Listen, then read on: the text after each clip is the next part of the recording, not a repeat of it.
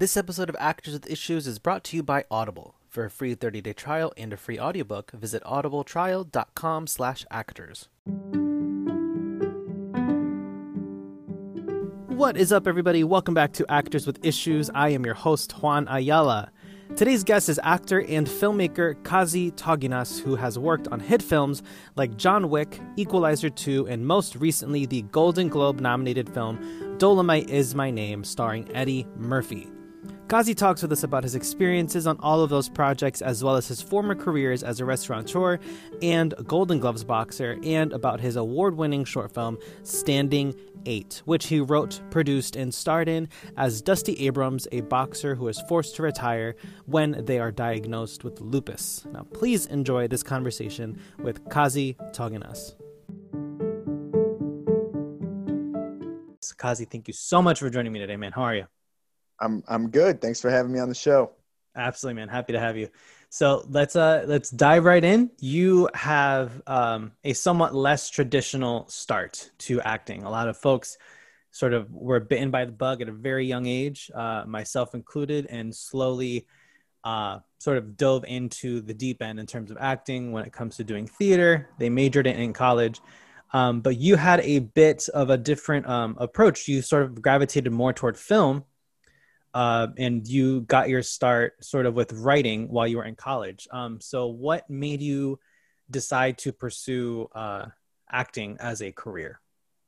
Well, it's kind of it's a complex tale of crazy twists and turns of where life takes you. I was actually a health and exercise science major, but I always really had an interest in film, not necessarily making them, but watching them. Like film just had a huge presence in my life because I was like an only child and I had to keep myself entertained somehow. So I became a movie buff pretty early on.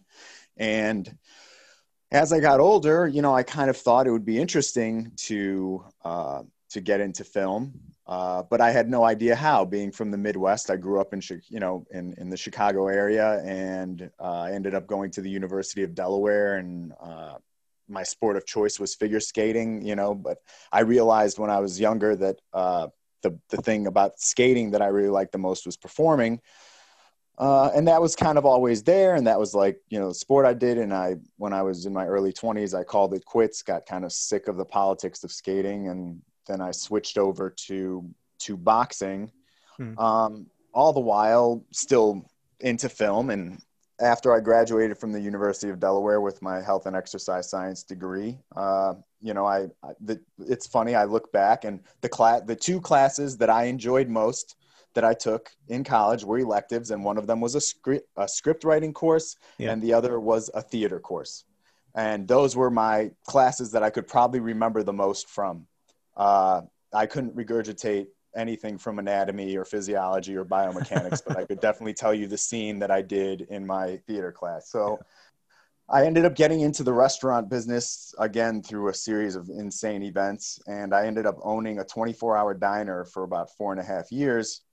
All the while, again, I'd go to the gym, I'd do my boxing thing, and I worked constantly all the time, having a 24-hour business. And I was like in my early 20s, it was just a lot to handle. And boxing was kind of my outlet, but I still would stay on my movie game. I would do movie nights at the diner, like if I'd do the overnight shift, 1 a.m., 2 a.m. would hit and the diner would kind of clear out and I'd put on a movie and, no one would be coming in for a couple hours. And this was like my routine. And I just had a couple of filmmakers that asked to use my diner to shoot an entry for the Heinz ketchup commercial contest. And they ended up having an actor who didn't show up, right? You've heard that before, especially on indie stuff, right? So you have an actor decides not to show up for whatever reason. And I was there kind of overseeing it. I let them shoot, of course, because I love film, et cetera. And they turned to me and they, hey, would you like to take over and play this one guy's role since he's not showing up? And I was like, yeah, sure. What do you want me to do? And after we wrapped, one of the directors came over to me and he was like, you know what? You're really good. You should be an actor. And I laughed. I was like, I should be an actor. Like, what? Yeah, right. I own a diner. What am I, an actor? What are you talking about? But for some reason, that statement just stayed in my head. I couldn't let it go. And there were some issues that I had with my landlord at the time. I was renting the property, and I could kind of sense that he was going to attempt to screw me on the next lease. I had a lease that was coming to an end, and I could sense that he was not going to look out for my best interests. And it started to kind of get me to start thinking about a different career path. Yeah. And I went to an open house at the New York Film Academy, and I went there with thinking about film in mind, thinking about taking on, becoming a filmmaker, because again, that was my interest. I didn't really take the acting thing seriously until I was at that open house, and we broke the filmmaking, was the first, kind of conference that they gave. And then they broke into separate groups. So the friend of mine went to the producing, I went to the acting conference to hear what they had to say in their acting open house. And they start, and within like the first 2 minutes, Matthew Modine walked into the open house. And he thought we were a class and started talking about like acting theory and technique and all this stuff. And then turned, like after he'd been talking for like 15 minutes, and I'm shell shocked. I'm looking at Private Joker sitting in so just like, you're talking about a kid who'd never seen a celebrity in his life. All of a sudden is looking at, someone who starred in a Stanley Kubrick film. Yeah. And he goes, "What class is this?" And the head of the acting program said, "Oh, this isn't a class. This is an open house." And he just stopped and looked at everyone and said, "Oh," he was like, "Wow." He's like, "You're really brave. It's really brave of you to come here." And he's like, Yeah. because there's so many people that have thought about doing this as a career and have thought about taking this path, but they've never done it. They never even had, the guts to step into this room. So I applaud you. And then he said one other thing that stuck with me my entire life. He said, maybe you're not destined to be an actor. He was like, but if you do this training and you do a conservatory program, he said, it will literally make you better at anything that you will end up doing. Huh. And I was sold. After that, I was like, I gotta go to the school. I need to be at the New York Film Academy. I need to take their acting for conservatory program. I was like, this is the career path that I'm going to take. And sure enough, the whole deal with the diner completely fell apart. I had to close the doors in November of 2008, and January 2009, I went back to school for acting at the New York Film Academy. Wow, that is such a complex story of what led you there, and what Matthew Modine told you guys too is really, that's one of those, not to say sort of cliche. If it was in a movie, it'd be a cliche, but in real life, obviously, it's not. But to hear someone of his caliber say that to a group of young actors and sort of reassure them, like, hey, I know everyone says that this career is really tough, but yeah, that's really, really cool, man. Yeah, it's a crazy story. Yeah, crazy. that was a nutshell. I didn't even get, that was it. That was like the quick version, and it's still too long. So because you've had so many sort of different career paths cross your whole life path, ever since you were young, did it ever seem, once you sort of started to pursue acting full-time and professionally, did it ever seem out of reach? Were there ever any moments where you felt like giving up, or like calling it quits because for whatever reason in your mind it wasn't going to work?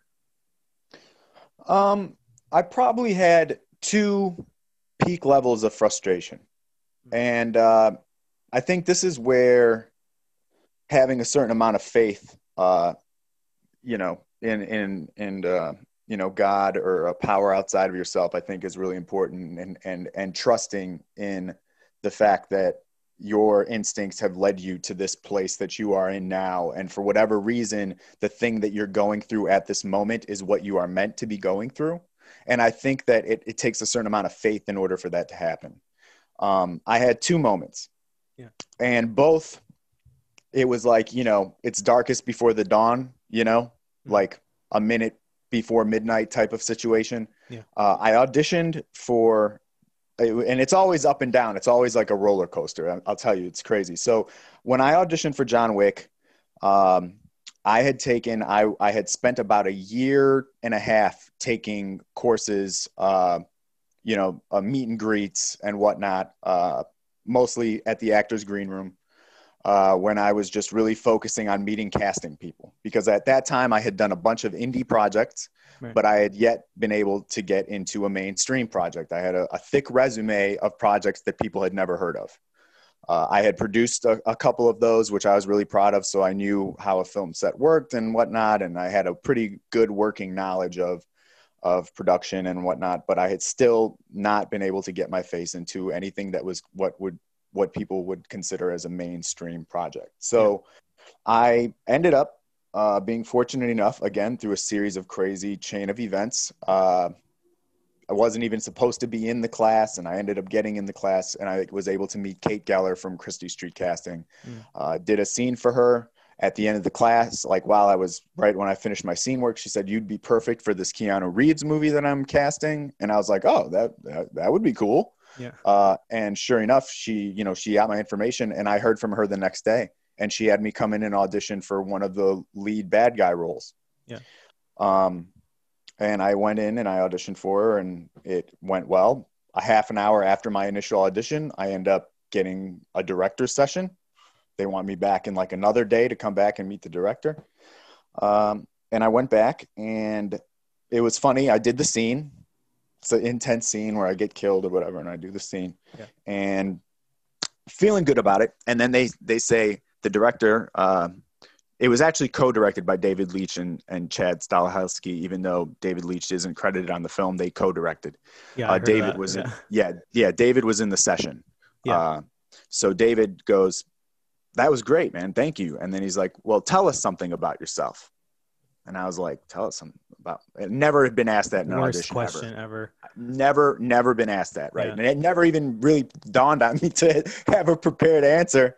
And I looked around the room for a second, and I said, so I used to own a 24-hour diner. And I was like, and I went and I told them the story real quick, like a real nutshell version. And I was like, I lost my business. I was like, I lost all my money in that place. And they're all just looking at me, casting, like Kate's looking at me nuts. Like, David, no one knows how to react to this story about me losing the diner. And then I go, but I was like, the truth is, if I hadn't gone through all of that, I wouldn't be here in this room with you right now. Wow. And they were like, oh, ooh. So I really thought I booked it. I auditioned down in like Christie Street, which was like, near Chinatown. I literally just walked back to my apartment on the Upper West Side that day. I was like in a haze, because I literally felt like I booked it. And then I didn't hear anything. I didn't have an agent or a manager at that time, right? I literally just got into this audition room from taking a class. And I didn't hear anything. I ended up getting a call to come and audition for their stunt team. So I went to the stunt team audition. And then again, I didn't hear anything. And I probably had my first audition, I think it was early August. I basically gave up on the role. And in my head, I was thinking, how did I misjudge that room so much? Because I'm a firm believer that most of the time when you really know you booked something, not when you're hopeful, not when you want something, but you really know when you booked something, you can tell the difference in the room. Like you can just tell, you just know. Your instinct is like, you got this. So I really felt that way. And it really threw me off, because I was like, were my instincts that wrong? Was I that, like, what happened? I couldn't figure it out. And then first week of December, first audition was August 3rd. First week of December, I get a call, and they offer me a role in the film, but a smaller one. It was just like a couple of days on set. They were like, so we were just wondering if you're interested. Yeah, of course I'm interested. But in that time frame between, that stunt audition, which was probably like a couple of weeks after that initial, just somewhere mid-August, in my head, I was like, months and months later, months went by. And there were things that happened behind the scenes. I actually would have probably ended up getting called earlier, but they ended up having an actor get hurt. They ended up having to shut down production for a while. All these things happened that I didn't know about, because again, I didn't have an agent or manager to be checking in, and I didn't have the balls to email Kate and say, hey, could you tell me what's going on? Because like, I just was like, I'm going to leave her alone because I don't know what the protocol is. Right. Yeah. So for months, I'm just living in this zone where I totally thought I misread the room. And I'm like, what the hell am I even doing? If I can't even read a room like that, I was like, am I even in the wrong business? But again, Darkest Before the Dawn, I get the call in December. So that in itself was a crazy experience. You don't really know what happens in the other rooms and whatever. It still took me another almost a year before I was able to get representation.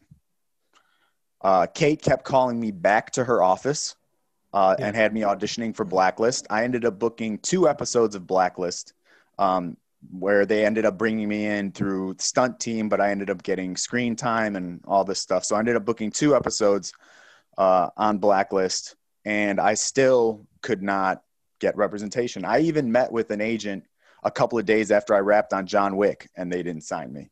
And I just kind of was like, I kind of thought, I was like, isn't the whole catch-22 that you have to book a big job to get an agent? And, agents don't want you unless you've booked a big job. And here I am having booked 2 mainstream things on my own without representation. And yet I still couldn't find representation. Like, what the hell was going on? And then I finally just like off of a recommendation did a meet and greet with Talent Meet Rep, which they're not around anymore. With my current manager, and we just clicked, and she offered me a contract the next day. And that was like in October of like the following year. So it's funny, you just go through all this stuff and you never know when the dividends are going to come. And probably the biggest one for me at all was actually Equalizer 2, because I actually auditioned for 2 roles for Equalizer 2. I remember when I got the first audition for Equalizer, I was really excited about it because I was like, man, I'll do anything in a Denzel movie. I was like, right. I don't, whatever. And it was like a role, like, cause it wasn't a huge role, but I laid down the audition quickly, and I was just so excited to have been on just being able to get seen by that room, right? Like they're casting a Denzel movie and they're seeing me. I can't believe this. And I didn't get that role, and I wasn't even bothered by it. I just felt like that was progress in itself. Sometimes just the audition, being able to get the audition, is progress. Oh, absolutely. And that's so many people don't even get auditions because it's such a it's like, I wouldn't even say it's half the battle. It's much more than that, because so many actors are submitted for one role. For a 2-line, 1-scene co-star, it's anywhere from 2,000 to like 7,000 submissions. And from there, casting has to go through all of those headshots and choose between 25 to 50 people to come into audition, if that many. And then make the decisions from there. So it's like, if you manage to get an audition, it's like, that's a victory within itself. That means you beat out thousands of other people already. Whether you book it or not, you're on the right track. And I know so many people that underestimate the value of getting an audition. It's not like theater where it's kind of like an open call. You just show up and hope you get seen. It's a whole other battle and a whole other sort of. You got through the first layer of the cake. So it's like a big, I think actors need to remember that when they audition. Don't stop around and be like, well, I'm bigger than this role. Like, you're just like, be happy that you're getting seen, to be honest. Like, I get it. Like, once you get to a certain place, you don't want to get seen for smaller stuff. But then again, you never know when smaller stuff will turn into bigger stuff. Sometimes you go in for a one-liner and you walk out with like, and you end up being on set for way longer than you anticipated. And, it's just, you never know where these things can take you. And you just always have to bring your A game. And I ended up, from me laying that first audition for Equalizer 2 down, they saw me for a much bigger role like a few weeks later. And it was a really crazy time. I was coming off of a booking for Sneaky Pete, which I was really excited about. Yeah. And then, my best friend's father passed away that same week that I booked the Sneaky Pete episode. So I got off set, and then I was slated to go back to Chicago that weekend. I wrapped and I was home on Thursday. And then I had to work on Friday, and then I was flying out on Saturday because I still had a day job this whole time. This entire time, like, that I've been acting up until 2018, I had to hold the day job to sustain myself. Yeah. So, day jobs are important. Anyway, back on track. I got back from Sneaky Pete that Thursday night. I shot, that day, took the late ride back to the city. Then I had to work the next day.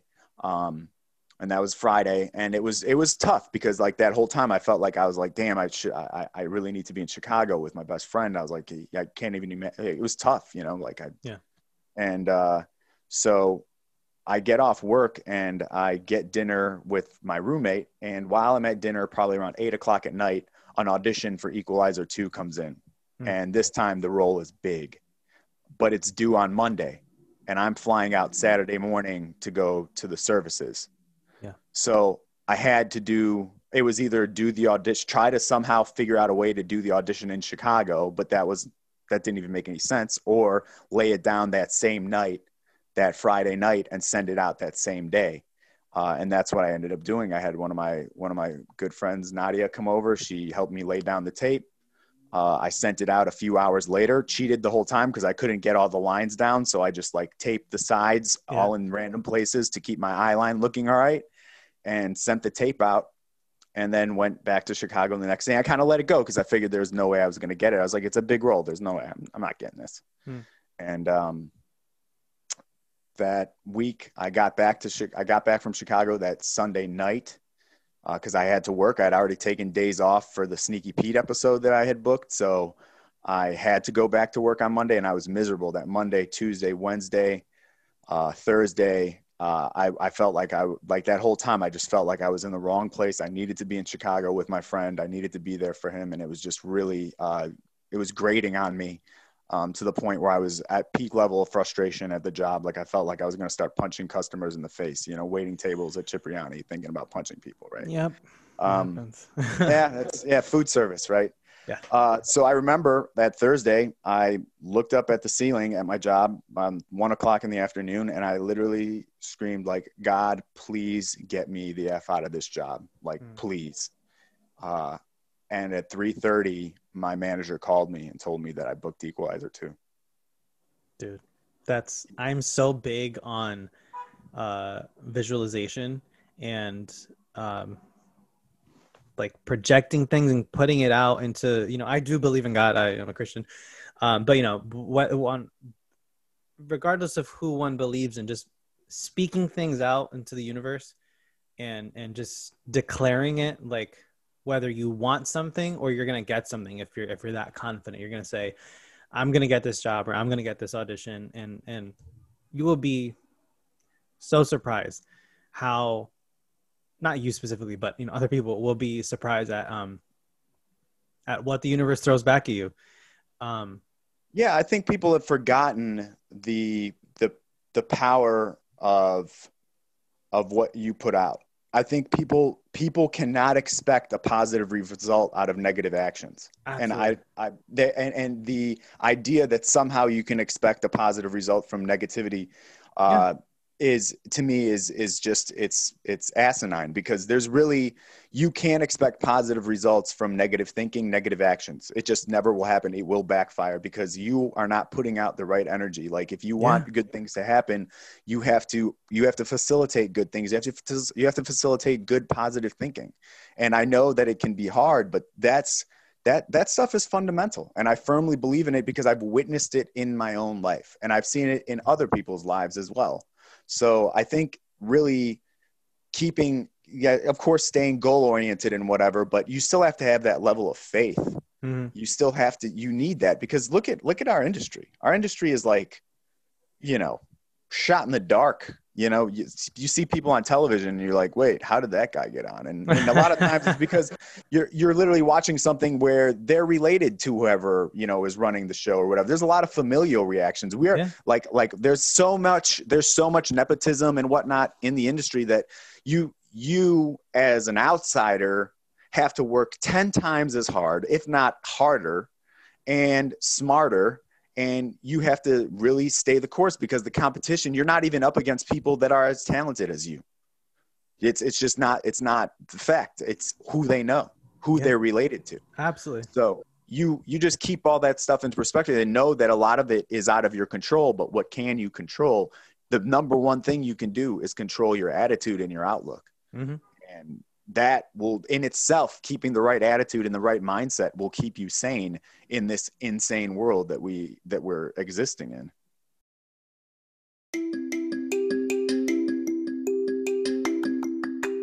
If you're like me and you listen to a lot of podcasts, you'd probably love listening to audiobooks, and the best place for that is Audible, the leading provider of audiobooks and spoken word entertainment. Titles range from popular literature, fiction, and biographies to health, wellness, and everything in between. For a free 30-day trial, visit audibletrial.com/actors for a free audiobook. Once you become a member, you get 1 credit for an audiobook each month, as well as 2 free exclusive Audible originals. I highly recommend that all of my actors and artists listening check out the audiobook for The Actor's Life, A Survival Guide, written and narrated by Jenna Fischer, best known for playing Pam on The Office. Jenna gives an in-depth look in her career, from fresh-faced Hollywood newcomer to struggling actor to the star of a hit network television show. She also has a ton of survival advice and guidance for actors tackling this crazy industry. You can check out Jenna's book and tons more by signing up for a free 30-day trial at audibletrial.com/actors. When you need mealtime inspiration, it's worth shopping Kroger, where you'll find over 30,000 mouth-watering choices that excite your inner foodie. And no matter what tasty choice you make, you'll enjoy our everyday low prices, plus extra ways to save, like digital coupons worth over $600 each week. You can also save up to $1 off per gallon at the pump with fuel points. More savings and more inspiring flavors make shopping Kroger worth it every time. Kroger, fresh for everyone. Fuel restrictions apply. You mentioned setting achievable goals. For me, that's always been, I'm not very big on resolutions at the beginning of the year, but rather realistic goals. And 100%. For 2018, my goal was to book a co-star, a network TV co-star, and then Blindspot happened. Yep. In 2019, my goal was to book another co-star to get my first rep and to move to New York City. The one that I have control over was moving to New York. So that was the first one that I set out to do. And then I got called to come back to Blindspot. So I went from the co-star to recurring. Yep. And that was with a nudge from my pseudo rep, my mentor, Ed, who a lot of times agents or managers can reach out to casting or to someone on production and be like, hey, is there any chance that we can bring so-and-so back if they fit into the story? If you need another lab tech or whatever, can you call them back instead of, going through the whole audition process to get another one? So that happened. And then I moved to the city. And then shortly after my Blindspot episode aired and I'd updated my reel and my IMDb page and all that, an agent reaches out and says they liked my clip. They want to talk about representation. And then for 2020, one of my only goals was to get a New York-based rep because my agent was Southeast, and I wasn't able to get in the room for anything shooting in New York because, they weren't established here yet. They have a great reputation in Nashville and Atlanta because that's their market. So I'm like, well, I'm in New York. I want to get a rep that's in New York that can vouch for me and that has clout here. And same kind of deal. I uploaded my most recent Blindspot episodes, and then back in May, I think it was, they came across my page, saw I didn't have a manager listed, and I've been with Entertainment Lab for a couple months now, but it's always been these smaller, achievable goals. It's not, I want to make $20,000 from acting this year. It's like, whoa, slow down, buddy. It's a lot of money. That's 20 co-stars in a time when the entertainment industry has been shut down. For months now. That's not going to be anything achievable. Exactly. Yeah. And the financial goals are always, to me, the most time, the time that an actor can stress themselves out the most, because things happen. You don't you just don't have control over it. You don't really have control over it. That's where it's not about really book. Like, I get it. People are like, I'm going to book this job. Okay. How about you book the room? You're getting an audition, win the room over. That's all you have. That's your job as the actor going into an audition room, is to win the room and to show them that. Something about that, my last interview. Because you don't have any control over any other thing other than the impression that you make. So make the best impression you possibly can. Be polite, be thankful, be grateful to be there, and perform your ass off and have fun doing it. Because if you're having fun while you're auditioning, you put them at ease, they're having fun. And granted, you're always going to have some casting director who has crappy energy or they're having a bad day or whatever, but you just work right around it because you still do your job. And, you know, you never know. I've been in offices before where they clearly were not having a good day, and I didn't really think it went well, but it wasn't because of me. It was like they were giving me zero energy when they're reading or whatever. And the next thing you know, you're still getting put on hold. So it's not allowing anything to interfere with your mission.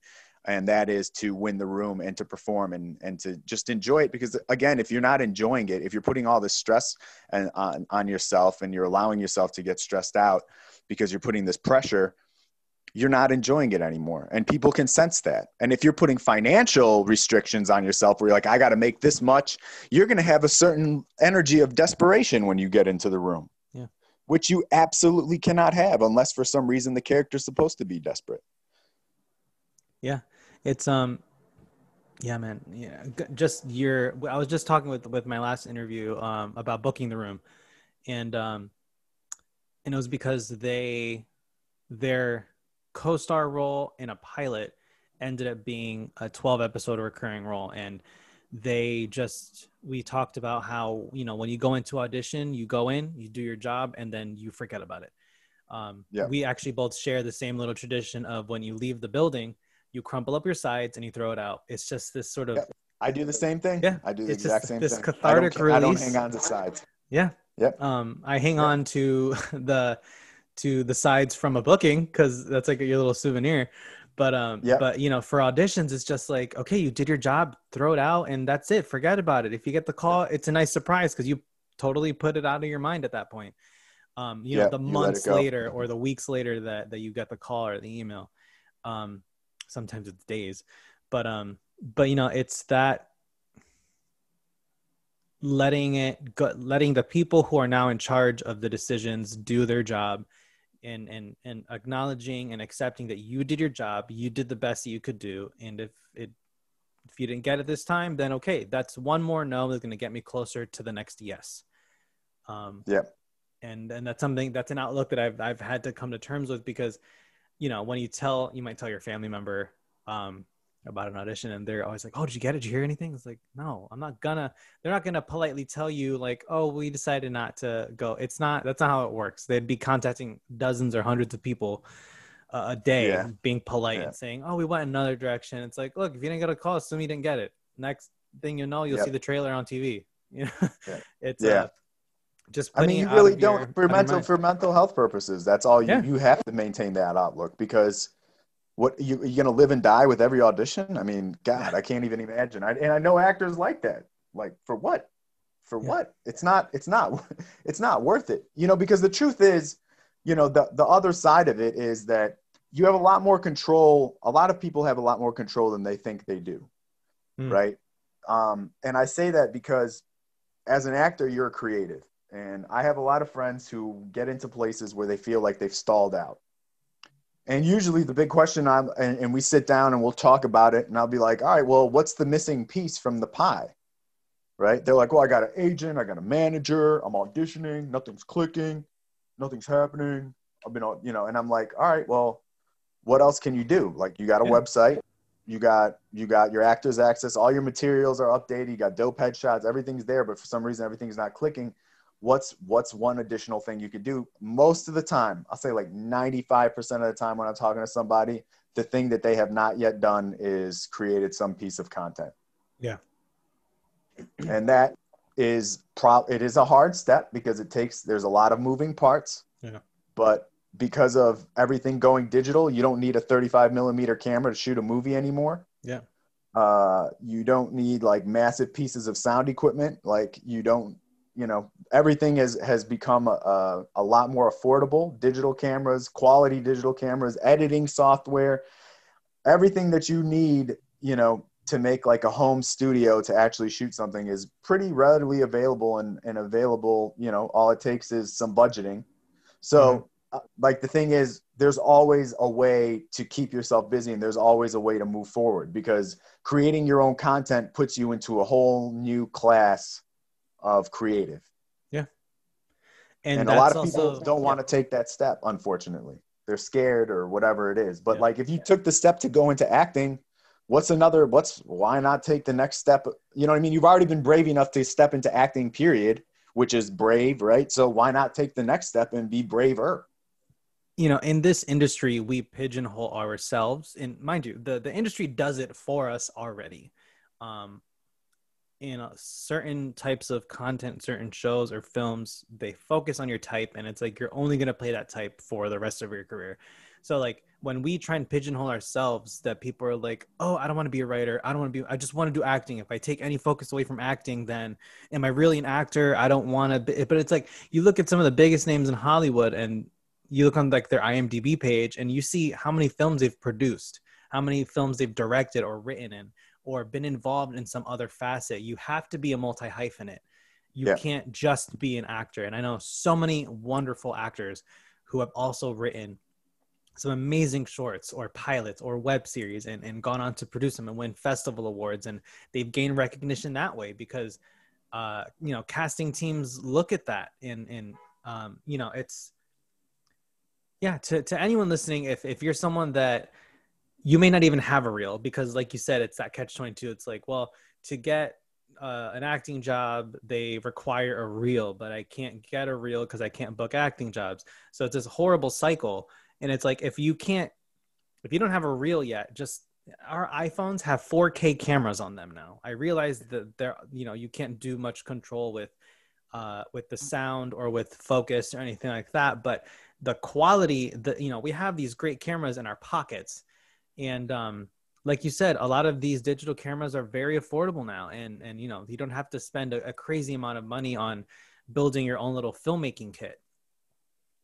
Just write a short that shows your skill as an actor. And if you have other special skills that you can highlight in a natural or like realistic way, then just do that. Get together with your other actor friends who have similar needs for things like a reel. And then you've got your own little short that, one, looks great on your reel. It's a credit you didn't have before. And if you're able to, you can submit it to like festivals and get your names out there in a way that you otherwise won't be able to do just by sitting and waiting for the phone to ring or for an email to come in.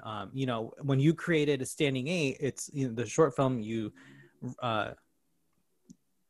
starred, produced, and really led the charge with that one. You wrote it with this sort of specific goal in mind to bring awareness to lupus. But how did all of that start for you? The whole process of wanting to get that project made?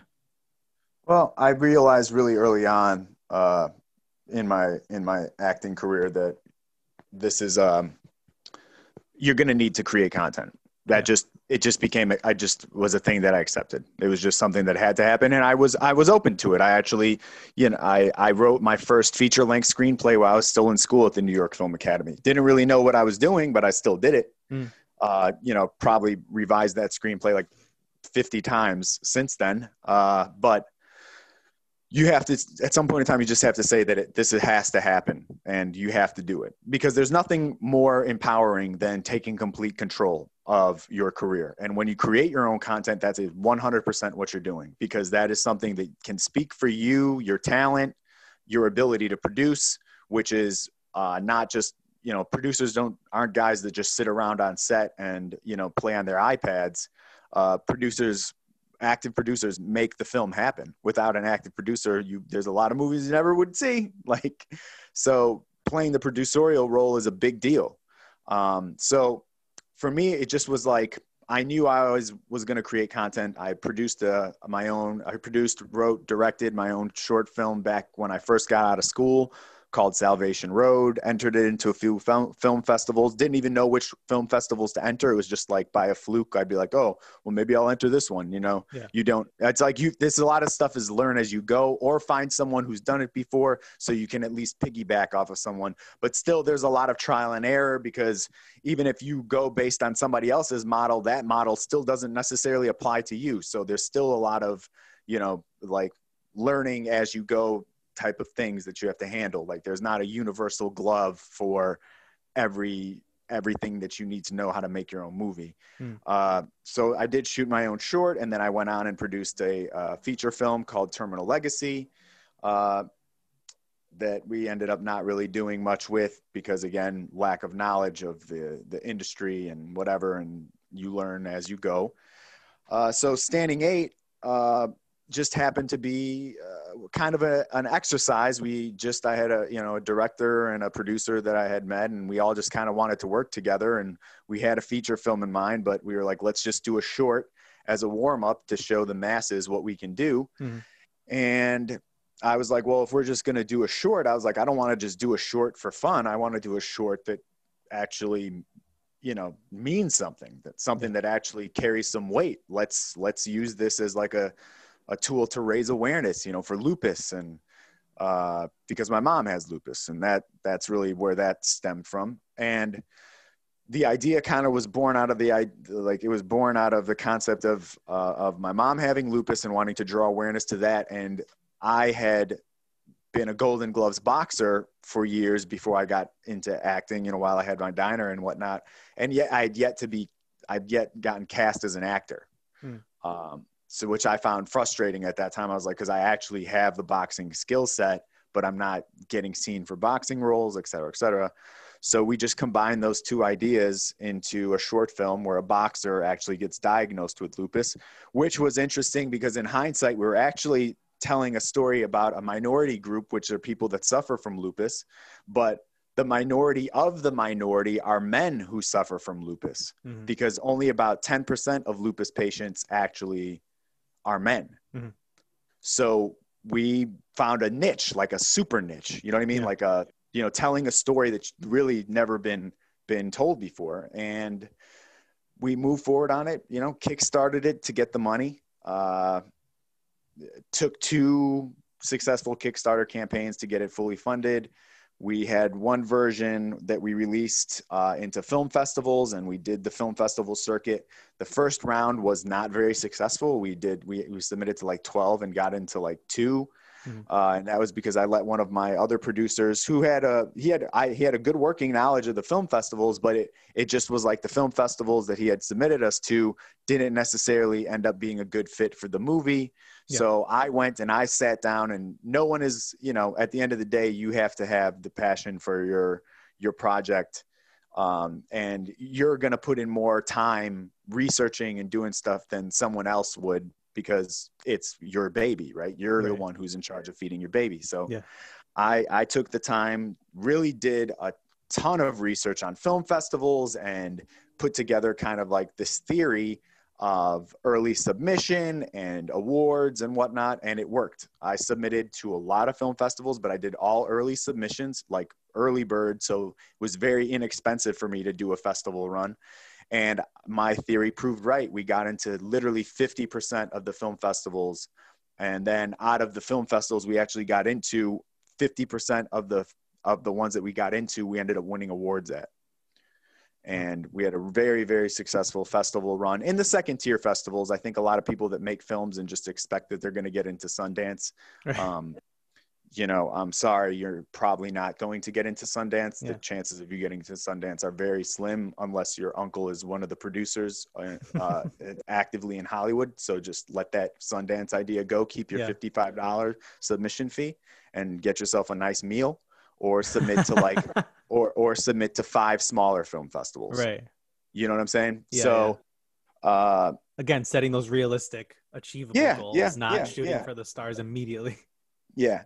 I mean, having the long-term goal, like one day I want to screen a film at Sundance or whatever it's going to be. Like if that really is your thing and you think that's going to, that's nothing wrong with having that out there, but just having this expectation that is going to happen with the minimal amount of work and whatnot is just, you're going to set yourself up for disappointment. And I know a lot of film directors, a lot of producers who have literally banked on the fact that they're going to get into some big festival and that's going to be their showcase for the world. And it doesn't happen. And that was their strategy. Like I put all my eggs into this one festival basket, and you literally didn't even have a chance of getting into that festival anyway, because studios are using that festival for premiering their multi-million-dollar films. Right. So how did you think your $100,000 feature was going to get in? Right. So there's this idea of you really have to know you have to know who you are fighting. You have to know your opponent. You have to know what they're really all about. And big festivals are about money. So just try to find an alternate route, find festivals that fit your content, et cetera, et cetera. So anyway, after our film festival run, you know, we were still like, I was on Equalizer and the film was getting into festivals. As I was on Equalizer, I missed a couple of premieres that I really wanted to go to at some festivals, unfortunately. But for good reason, though. Yeah. I mean, yeah, right. You can't, you know, when you hit up the festival director, like, hey, I really wanted to come, but I can't because I'm on set because Denzel's going to kill me with a knife. Yeah, it's a good reason. So anyway, when I walked the red carpet for Equalizer 2, I just wore a lupus pin. I just wanted to raise awareness for lupus. I felt like walking a red carpet with Getty there and all these, you know, photogs there, that it would make sense for me to raise awareness in any way that I could. And the Lupus Foundation of America found me off of, I guess, some of the hashtags that I posted on Instagram with my lupus pin and whatnot. And they reached out and they looked me up and they saw that I had done this movie about Standing Aid. And it was a really amazing experience, that first phone call, because they opened with, is there anything that we can do for your mother? Which, wow. You know, the battle, my mom has had a life and death battle with lupus. And I can openly say that my family, for the most part, has, on both sides, have completely just ignored her journey with lupus. You know, there's never been any help. And basically that's what I'm saying, is like, no one has ever said, hey, is there anything we can do to help your mom or anything? I've never heard those words before. And the fact that they came from like a stranger at an organization that just heard of me and was, you know, appreciative of what I had done for the awareness movement. It was a big moment in my life to have them recognize this film. And that was what I set the film out to do, was just to raise lupus awareness. And it turned into this whole thing where they wanted to promote the movie, and it helped. It allowed me to go back and revisit the material. And I did an extended cut of the film where I just basically did a completely new edited version with new music and new color grading. And it was just like this really great experience. But the whole point early on was good intentions for the project. Use this project to raise awareness. Use the project, use my creative talents to do something good, not just to self-glorify, not just to be like, look at how great I am, but actually try to do something to help people. And it could just be something simple. I'm not saying everybody has to all of a sudden drop into, you know, my whole life is going to be about giving back, I'm an actor or whatever, but just the idea of keeping that in mind. What are your actual reasons for what you're doing? Are they for your glory, or is there a more noble like cause behind you? Because I feel like when your intentions and your motivation behind something are just, I think the path will get illuminated for you. You know, I think that things will fall into place, like, and it's crazy the turn of events that you'll go through and whatnot, but it's almost like, you know, you're being guided. And I think that's really what I felt like with Standing Eight. Like everything happens for a reason, the timing, et cetera, right? Like if I hadn't had an unsuccessful first run of film festivals, if I had been successful that first time around, then we probably would have ended up just releasing the movie earlier, and it would have been that festival version, not the final version that it is. And, you know, it's just like how everything ended up leading to the point where the Lupus Foundation was able to use that film as a way to raise awareness and hold premieres and screen to their support groups and actually be able, that's what I wanted the film to be used for. And that's what ended up happening. Yeah. So it's been a great experience. And I thank God that, you know, I was inspired to put that project together. Cause I'll tell you, I've gotten some messages from people that literally, the one that sticks out in my mind more than any is I heard from a woman who said she was married for 10 years. And that after she watched the film with her husband, and she literally turned to her and said, I never knew that's what you were going through. Jesus. That's so amazing, man. Yeah. And to have that, your project was the catalyst for that conversation. I've literally gotten Instagram messages that like literally made me cry, because I've been like, wow, I could have never expected that my project would help someone start this conversation or help mend this relationship or whatever it is. So it's been very, very rewarding from the sense of being able to give back to a community that I do deeply care for and have a connection to. Yeah, I remember.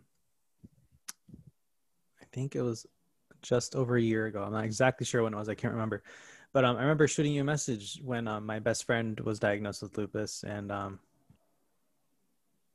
asking where she could watch a movie, because I'm like, Jess, a friend of mine literally made a movie about this whole fight about about lupus and whatnot. And yeah, man, you really made something really great. Where can people watch Standing 8 right now? Standing 8 is available on Amazon. That's probably where I think most people have been catching it, but we're also on like Google Play and iTunes and Gotcha. And Vimeo. Vimeo, we're available worldwide. Amazon just in the US and the UK. Gotcha. We're pretty much everywhere. But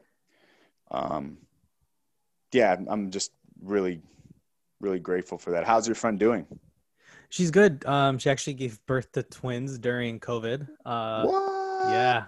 She's a beast, man. Twins. Yeah, twin boys. Wow. First try. Wow, good for her. Yeah, like when you have lupus, pregnancy can be considered high risk, Yeah, so that's awesome. Yeah, she's a beast. She also literally also a fighter. She did boxing for a very long time and was kind of bummed that because it was twins, doctor's orders was, no working out. It's a little too dangerous with two kids in there. Yeah, because they could bump heads. Yeah. Yeah. Dude, I could talk to you forever, but unfortunately we're close to the end of our time, and I need to have you back. There's so much we couldn't get to. Yeah, anytime. Absolutely, man. But I like to finish off with a rapid fire round of questions. We're gonna put, if I can get my timer here, we're gonna put 90 seconds on the clock, and we'll see as many questions as you can answer in that time. Oh, that's gonna be tough. I run my mouth. Hard-hitting question at the very top. So we'll start in 3, 2, 1. Coffee or tea? Tea. Theater or screen acting? Screen. TV or film? Film. Drama or comedy? Together as one. A dramedy. Love it. Hero or villain? Whoo! Villain. You've done a good amount of roles and villains. Favorite TV show of all time? Batman the Animated Series. Good choice. What's the worst job you've had? Working at a harbor, a marina for boats when I was in college. Have you ever had to cry at an audition? No, but I've had to scream for my life, which is along the same emotional line. Yeah. What existing TV show do you want to join the cast of? What existing movie franchise do you want to join the cast of? Oh, franchise. James Bond. Good choice. What's the role that got away? None. I got the ones I was meant to get. Love it. Okay, we've got so time's up, but we'll just throw in 2 questions. If you had the chance to direct any actor in a film, money is no object, who would it be? This sounds crazy, but myself. Love it. And last question. Clint Eastwood. Clint Eastwood did it, right? That's what right. I mean. Yeah, how many movies he directed himself on, right? And how good right. did they turn out? Absolutely. Last one. In 10 words or less, what advice would you give to a young actor? Go to school. Be patient. And that is it for today's episode of Actors with Issues with special guest Kazi Taginas, who you can follow on Instagram at Kazi Taginas, and follow us at Actors with Issues. If you enjoyed today's episode, please subscribe to the podcast and leave a review at ratethispodcast.com/actors and catch new episodes every Friday. This is Juan Ayala signing off.